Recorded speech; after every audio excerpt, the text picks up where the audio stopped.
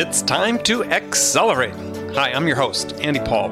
Join me as I host conversations with the leading experts in sales, marketing, sales automation, sales process, leadership, management, training, coaching, any resource that I believe to help you accelerate the growth of your sales, your business, and most importantly, you.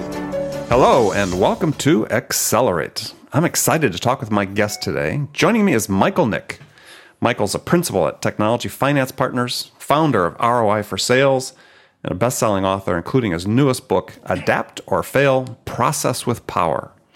You know, we all know the way sales is changing. It's not only the way you sell, it's also the way customers buy. And it's not just about the fact that your prospects can learn so much more about you from your website and social profiles.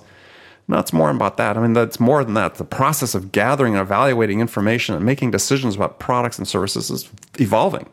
And sales reps need to change with it. And my guest today, Michael Nick, has written a new book about these changes, and he's going to help you understand what it takes to adapt to these new changes in real time to succeed in sales. So, Michael, welcome to the show. Well, thanks for having me. I appreciate it. So, take a minute, fill in my introduction. Tell us about yourself. How'd you get your start in sales? Oh, boy. Let's see. I'm really old, so you're giving away my age. Well, we could have a contest about that. I started by selling newspapers. Yeah, really. That's going a little bit too far. Hey, I started with women's shoes at JCPenney's. Yeah. Out of college, I was going to be a lawyer, and I had studied my undergrad, my master's, with the intent of becoming a lawyer. And on my way to law school, I stopped in Arizona and started working the summer for a company doing demos. I was a demo jock for a company selling construction accounting software. So I got to know that field pretty well. And I couldn't understand why I was doing all the work and the salesmen were making all the money. Isn't it always the case? Compute. Right. So I made the big switch, went into sales, made a lot of money, did very well. I think my first year or two, I did like any young 23-year-old would do, is I went out and bought a Rolex and a cool car and beautiful Italian shoes and did stupid things with my money and worked my way up to one of the top sales guys in the organization. I worked for Timberline at the time. Oh, I sold a bunch of Timberline stuff when I worked for Burroughs. Yeah, and then Burroughs bought them. Yeah. And when that happened, I got recruited by a company out of Wisconsin, and I moved to Wisconsin, and eventually, I worked my way up to the VP of Worldwide Sales and Marketing, and I took that company from when I started, they were about $1.5 million, and when I left, they were about $30 million. And when I left the company, I started ROI for Sales, and it was really by accident. I was working with Great Plains, and I was hired to do a interesting project for them. They were trying to qualify service calls so that they had the best service in the world. And they did this so that they were able to kind of triage it before it got to the actual person at Great Plains. And I was in Atlanta working with their biggest distributor, and we came across this idea of using math to validate. And it was a simple calculation. It was something simple like, let's see, if a serviceman calls in and wants to send out one part, how much does that cost? If the service guy calls 3 times a day and each time he orders a part, every time we order the part, they've been packaging it and sending it one at a time, it'd be cheaper to do it together. And all of a sudden, we looked at each other like an epiphany and said, well, why don't we put this stuff together? I mean, why doesn't software figure this out? And so we figured out a whole bunch of things in the service area that would work for. And I went back to Great Plains and said, tell you what, I'll build you this. At the time, I didn't know what it was, but an ROI model for free if I can keep the intellectual property, because working for them, they technically would have owned it. Sure. So I went out, I copywrote it, sent it to the Library of Congress, started writing ROI selling, and then I sold the concept to HP, and that was the beginning of ROI for Sales about 20 years ago. And since then, we've done about 180 models and grew the company, and then about a year and a half ago, I sold it to a company called Technology Finance Partners. And their business is rooted in vendor finance programs, but they have a consulting and services group that 3 or 4 of us work together, and we do training, and we do ROI models, we do field support, we do all sorts of cool stuff for the sales world. And at the same time, they allow me to continue to write and speak and things like that.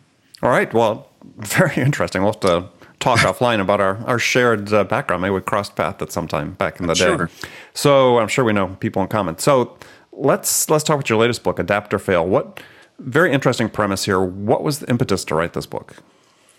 Good question, and I find this interesting that, well, first of all, I have two millennial children, and one of them is big in business. She spent some time in Europe. She's working at Northern Trust. Really smart kid, but still, she's a millennial. Mm-hmm. And so we get into these discussions about millennials, and it dawned on me that, as millennials begin to move into positions of power, I mean, by the year 2020, they'll be 70% plus of the workforce. And by 2022, they will have more buying power than baby boomers. So think about that. So in the next 5 to 6 years, as a sales professional, you need to figure out how to deal with millennials. And they just, again, I'll show my age. They're just not normal. I mean, they're the only generation that has grown up with technology, which is interesting in itself. I mean, you see 2, 3, 4-year-olds playing with an iPhone, and they do it better than we do, you and I. And so I was intrigued with the concept of, as these millennials move into these power positions, how do you deal with them? You can't deal with them in traditional ways. And so I overlaid that on my idea that the future of sales is going to change, as it does about every decade and a half, about every 15 years. And so I overlaid the concept with what I call the past, the present, and the problem. And the problem is there are several issues that you're going to have to deal with as a sales professional in the future. You have to deal with the C-suite, which we do now, but it's going to get more intense. You have to provide financial validation and justification. That's a fact. It's just a fact that it's going to happen, and it's going to happen more and more in the future. They want this. Statistics prove that out. You have to be able to articulate your value. This I find very interesting because, again, millennials think differently.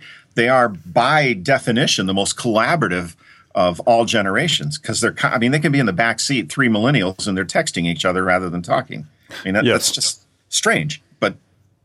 And again, not normal. Well, and then you also have to produce for those millennials listening. For those millennials listening, you are normal. Just you have a different way of doing things. It's true. It's kind of like the 50s thought of the 60s and the 60s thought of the 70s, and it's every generation thinks their generation is the generation. So right. And but a question for you that sprung to mind as I was listening to you talk and also reviewing your materials is that. Okay, so 70% of the workforce is going to be millennials. Is by the time this really takes hold, it's really millennials selling to millennials at that point. So even though I know that the book somewhat is a cautionary tale for those of us who aren't millennials, but by and large, at that point, isn't it going to be millennials selling to millennials? And do they not understand how to sell to themselves, or? It's just interesting question for you. It's really not. Think of the generation that ran between baby boomers and millennials. We're forgetting about the Gen Xers. And they never let you forget it. Exactly. And so this book is really targeted for Gen Xers selling to millennials and millennials selling to millennials. And what it is it's a foundation for things you need to do today to be prepared to be selling in the short term and the long term as well. But there are techniques. There are dozens and dozens of techniques that you can start right now to make yourself a better salesperson, more informed, better at what you do. It's kind of like the next step to the Sales Bible. So next gen Sales Bible, what's the first commandment? Well, the first thing you need to do is do your research. And I know people say, oh, well, we've been told this for years and years and years. But there are techniques to do that research. So, for example, if you sell something that reduces inventory carrying costs, for example, maybe your software sells an inventory management module or something, where to go and where to look for on a financial statement to see what a company is doing with their inventory, whether it's growing or not growing, whether they're paying too much in carrying cost, whether they're not. How to read and interpret a financial statement, for example. There's 20 pages or more on just understanding financial statements and how to dig information out of those financial statements. Yeah, it's a great example because I think that right now, if you tell a salesperson, look, you need to go research the company and the prospect, what they'll do is they're going to go on their LinkedIn profile and look at the person they're talking to. It's very superficial. So exactly. So definitely one of the things that research is showing into buyers is that buyers expect more business acumen from sellers. And there's a huge gap now between that expectation and the reality, right? I mean, you've seen the studies, I'm sure, as you research your book, is that 80% plus of C-suite executives think that there's no value. They get no value from their meetings with salespeople. Yeah, I saw that statistic. I think that was a Forrester research stat. Right. It was 80 plus per. Yeah, I saw that. And which really, you just make my point of what the baseline of the book is that the absolute first thing you need to do is to define and understand your value proposition. And we give you an exercise in there called a value inventory. It's a workshop that we offer, but it's something you can do on your own as well as a sales personal value inventory, personal value proposition. Right. Okay. Yes, just to be clear for the listeners. Yeah, and it's really important that you understand why people buy from you from their eyes. So you have to look at the buyer from the buyer's eyes into, why do I need this? Why do I want this? What's the value in what you deliver?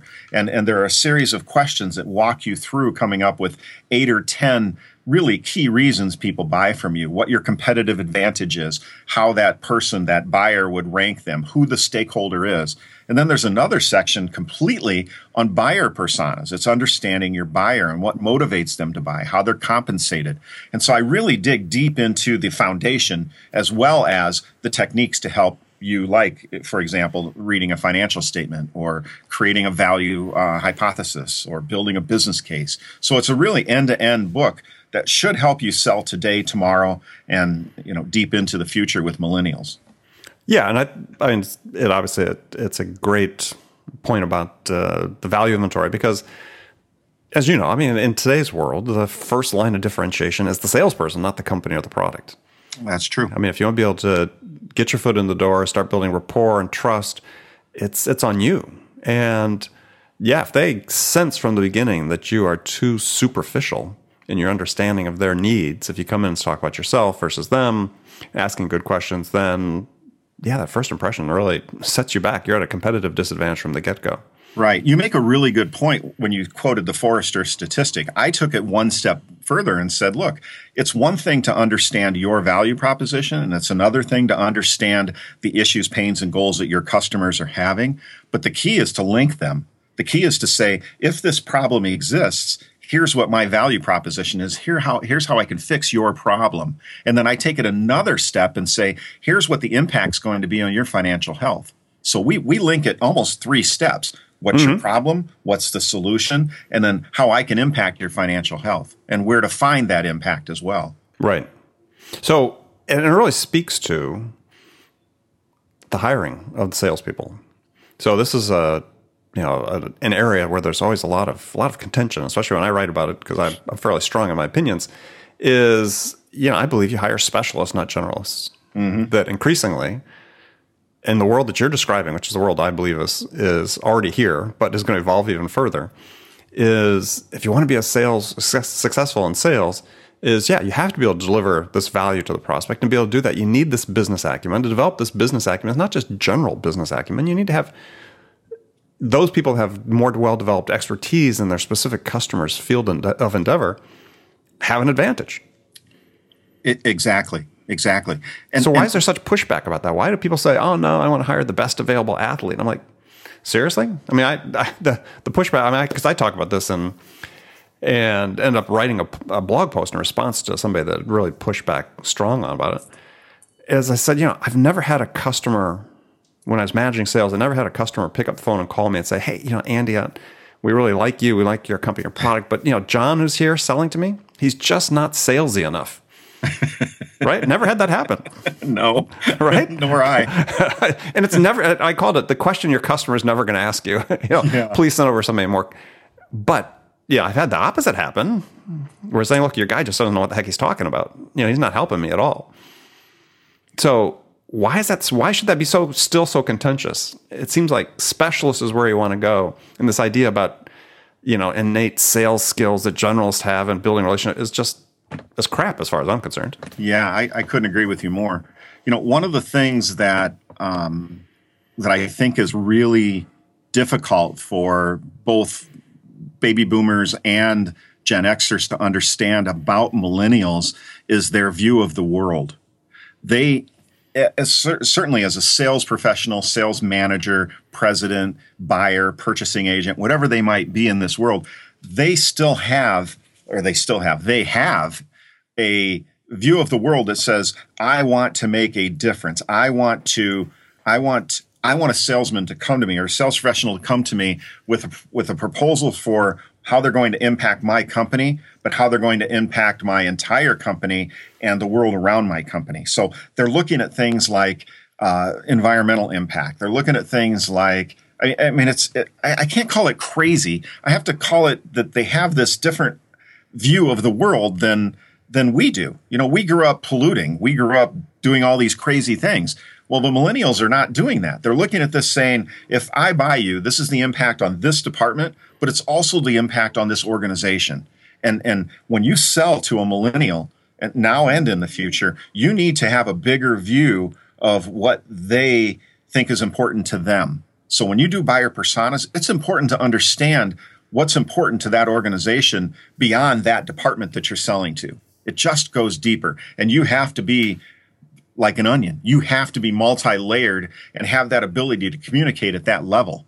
And I think, again, this kind of goes back to where you're talking about how you hire a specialist versus a generalist. And if you read the book end to end, and I couldn't tell you where it's at, but I make the same point you do, that the world is turning to specialists because of that reason. So we are completely on the same page in that topic. Violent agreement. Good. All right. We're going to take a short break. We'll be right back with my guest, Michael Nick. We're going to talk more about changes that are happening in the workforce that impact how you sell to decision makers. And based on his new book, Adapt or Fail. We'll be right back. Hi, this is Andy. Connect and Sell is used by sales reps at nearly 1,000 companies, including hundreds of technology startups and several Fortune 500 companies, to overcome the challenges of getting prospects on the phone. Companies using Connect and Sell grow their revenues faster by enabling their sales reps to have more sales conversations in 90 minutes than they could otherwise achieve in an entire week. Connect and Sell can be deployed directly to your sales reps, or you can take advantage of their outbound on-demand service, which delivers qualified prospect meetings scheduled directly on your sales reps' calendars. Visit connectandsell.com to learn more about how Connect and Sell can start filling your pipeline today.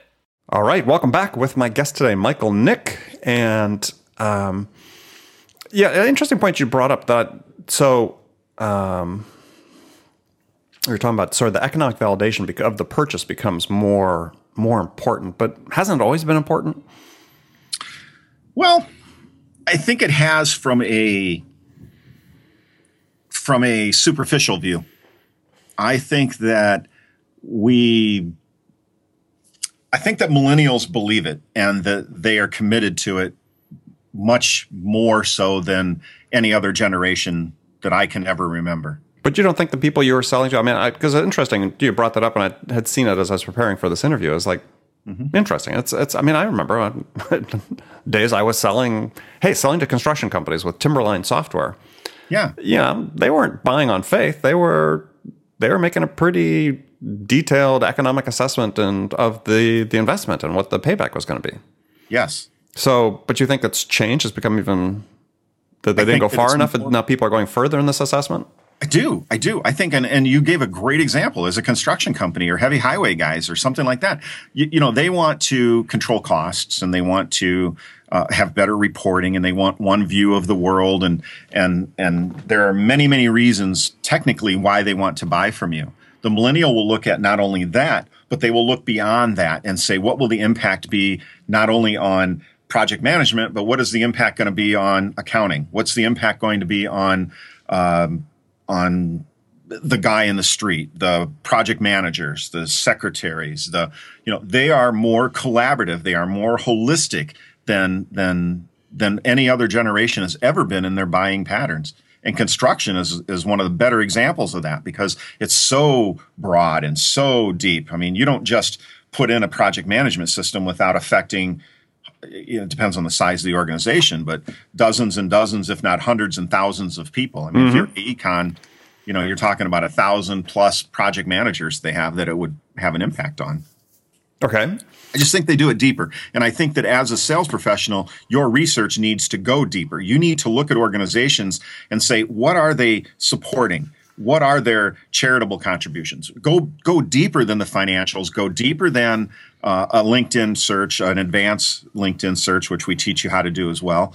And get into understanding the persona. Get into understanding the organization's goals. Go listen to the MD&A. Go when they do their quarterly call. Listen in. I mean, there's so much knowledge that you can gain from that exercise. All right. And salespeople just don't do that today.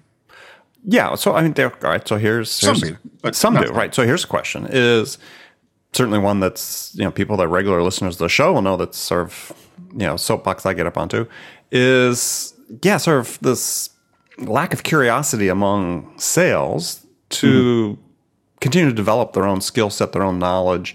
A tendency just sort of to wait for the company to train them as opposed to being out aggressively reading books like yours on their own or so on. So does that change with millennials in your mind?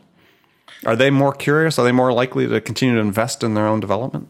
Oh, I believe so. I absolutely believe so. I think that the training industry is a $30 billion industry that's going to grow dramatically over the next 10 years. And I think that the training that's going to be offered is more specialized training like we do. I mean, we do training on financial acumen. We do training on specific negotiation that's to your, how your organization responds. Everything's custom. I think that the SPIs and the Miller Hymans of the world, they're going to have great years going forward. But if they don't change the way they teach and to modernize their material, they will fail. And I can already see it happening. Sandler has done giant steps in their changes. SPI with their 3-year, you can have every access to our entire material. Great stuff. A lot of these organizations you see changing dramatically to accommodate that. But I mean, it's an industry that's going to grow rapidly. I truly, truly think so. All right. So one of the things you talk about is millennials making decisions differently. And so I was sort of curious about that because, our brains are wired all the same. Yeah. I mean, since World War II, there's been incredible research into how people make decisions and multiple Nobel Prizes handed out to people, Herbert Simon and others about how people make decisions. Yeah. I'll pick mine up in a few weeks. Okay. But I'll nominate you. So how could it really be different? Well, oh gosh. Are the brains wired differently? That's why I'm really curious about that whole comment because I said this, people are people. Yeah, they are. Let me ask you something, and it might be rhetorical, it might not be, but when we were younger in our 20s and 30s selling Timberline software, we could identify the decision maker, couldn't we? Sure. Yes. We could identify the process, couldn't we? Yeah, most times. Pretty much, Marge is going to look at it, Frank's going to approve it, and John's going to sign the check. I mean, it was that simple. I mean, life was simple. And I give you charts and graphs and cool little diagrams to show you how simple life used to be. And then I show you the more complex model as things became more important to people like mitigation of risk and budgeting and so forth. So millennials in general and by design, I guess, are the most collaborative generation ever. No one decision maker will ever make a decision in a millennial company. It will come from groups. It will come from a collaborative effort. Everyone has an opinion. Every opinion is valued, and it's difficult as a sales professional because you can't challenge a single opinion. You have to deal with a group on a group basis, and it takes a lot of skill and a lot of tons of knowledge to deal with that. And so, yes, the way people make decisions is changing, and it's going to change dramatically going forward because of that generation's collaborative genesis. I mean, they really are. Like I said, 3 teenagers in the back of a car texting each other. It doesn't even make sense to me. Well, and so I just wonder, though, how different, let's say you're selling a large, complex solution to an enterprise. Sure. I mean, I sold large multi-million-dollar complex communication systems to the biggest companies in the world for a number of years. Yeah, that environment's pretty much the same as I was dealing with. There's no one person making the decision. They were collaborative across the enterprise. It didn't. Yeah, but ultimately one person was, and the collaboration didn't extend as far as it will today. Just take something simple like, as I said, 3 teenagers in the back seat. Ask them where they want to have lunch. I mean, it's a 5-10 minute discussion. It's not, let's go to Arby's, let's go to Subway or whatever it might be. It's a different kind of a discussion than we would have had when we were teenagers or the Gen Xers were teenagers. And in their case, in the case that you brought up with selling multinationals and so forth, yeah, you had to have some other departments involved in it, but not as a holistic organization. I mean, if you sell to AT&T, look at how diverse they are now. Knowing AT&T's future plans, knowing AT&T's charitable efforts, knowing AT&T's structure, it's a lot different. And again, as millennials move into these positions where they have to make where they're going to be the decision makers ultimately, or they're going to hold the budgets, it's going to change. They're going to run differently than people do today. So one last area to delve into before we go to the last segment of the show is, sure, you talk about focusing your sales effort on the deals you can win, yes. Which, there's a certain logic to that that's irrefutable. Why is that different? Again, there's another, for people hearing this, listening to that, okay, it seems like, gosh, that's always been our mandate. Yeah. But it's never really been the case, though, right? Because we all see pipelines that are full of junk. Sure. So what are you talking about there? What I'm specifically talking about is if you follow a pattern that I lay out, if you follow and use the techniques that I've designed and I'm talking about in the book, then what'll happen is that you will get out of bad deals sooner. Because here's the problem. You're right. You see pipelines filled with all kinds of junk, and we're all investing money in that junk, and we're losing money because we come in second, third, or we're not even considered. We may be column fodder or something. Mm-hmm, mm-hmm. So what I'm saying is that if you do if you do your research and you have good discovery skills, then if your questions come from your value inventory, if your questions are specific and they give you the ability to monetize value and calculate status quo for an organization, you'll have that tipping point conversation early, and you'll know whether a prospect is real or not. And I not only teach the salesman how to do it, I teach managers how to manage it. And that's what's important, is that your sales force can't run awry. You have to have the ability to look at a forecast in this case and say, that's crap. That's not going to fly. There's no way on earth you're going to get this. And if you do, it's luck. I mean, and everybody has luck every once in a while. So, sure. Blind squirrel finds a nut, as they'd say. But I think that the techniques will help you get out sooner, and so that you'll understand what's good and what's bad business. I think it is. I think disqualifying is a key skill. Yeah, and I agree. And it's one that's really hard, especially in certain sales environments where they're so focused on quantity of activities that it's a real conundrum sometimes for managers that have incentives built on quantities as opposed to quality of their pipeline. Right.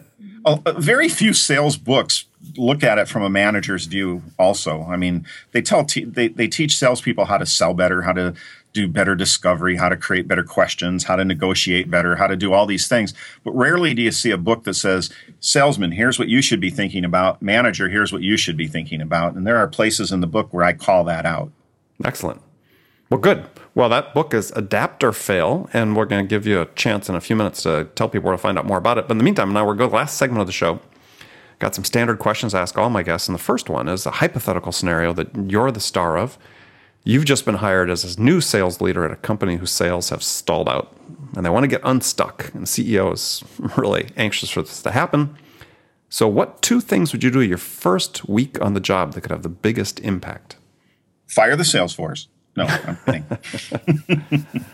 The first thing I would do is, of course, interview the salespeople to find out what's going on, if they understand their value. I've got a series of things I would ask, a series of questions I would ask from a manager's viewpoint as to what's the current state, what's going on, what's happening. That's the first thing I would do. Mm-hmm. And then in my case, the second thing I would do is I would go back to the product marketing or product management, and I would ask the state of the product.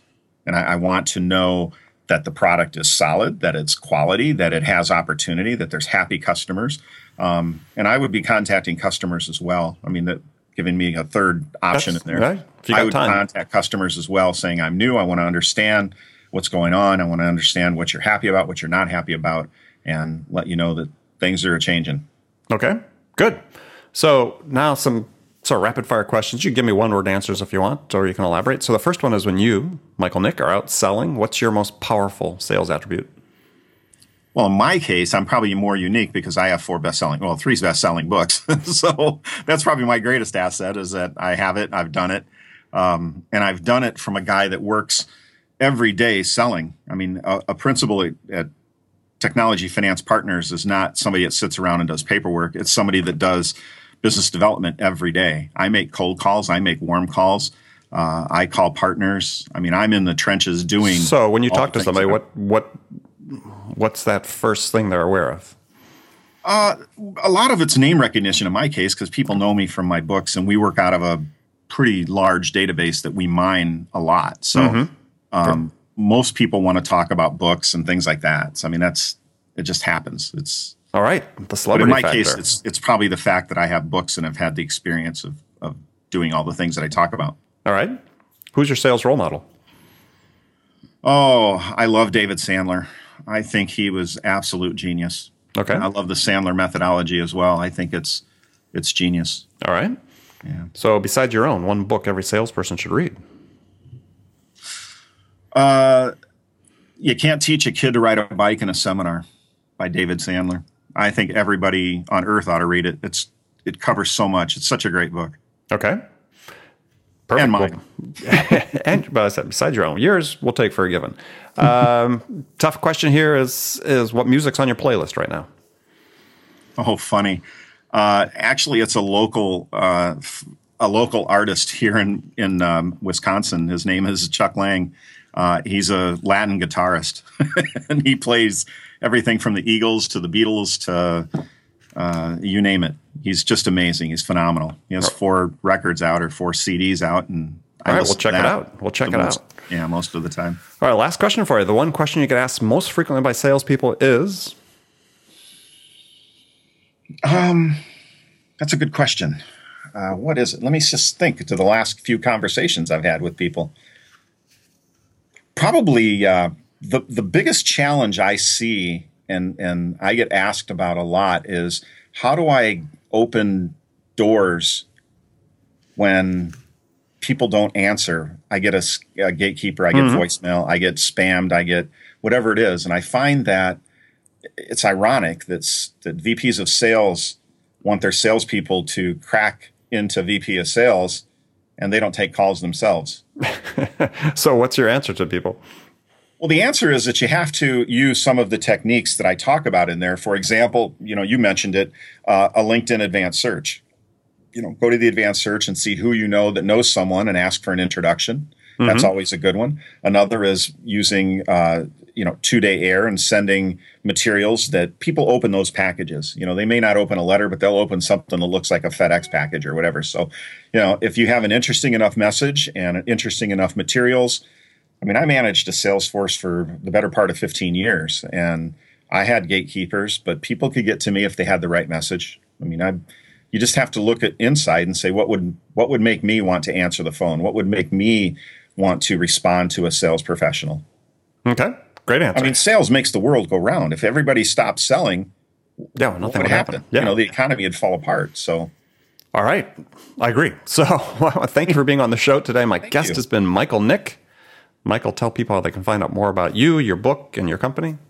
Well, the publisher set up a website at michaeljnick.com, and there you can read excerpts, read my history.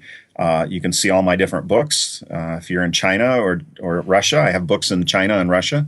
And you can order the books from Amazon or from me direct or from Nook, anywhere you want it. It's in every format possible. But michaeljnick.com or ROI4sales.com will tell you more about what we do. Yeah, and that ROI4, the number 4. Oh, yes, the number sales. 4. Sadly, yes, yeah. Excellent. Okay, well, good. Well, thanks for joining me. Thanks. And remember, friends, make it a part of your day every day to deliberately learn something new to help you accelerate your success. And one easy way to do that is to make this podcast a part of your daily routine, whether it's on your commute, in the gym, or at your morning sales huddle, because then you'll make sure you don't miss any of my conversations with top business experts like my guest today, Michael Nick, who shared his expertise about how to accelerate the growth of your business. So thanks for joining us, and until next time, this is Andy Paul. Good selling, everyone. Thanks for listening to the show. If you like what you heard and want to make sure you don't miss any upcoming episodes, please subscribe to this podcast on iTunes or Stitcher.com. For more information about today's guest, visit my website at andypaul.com.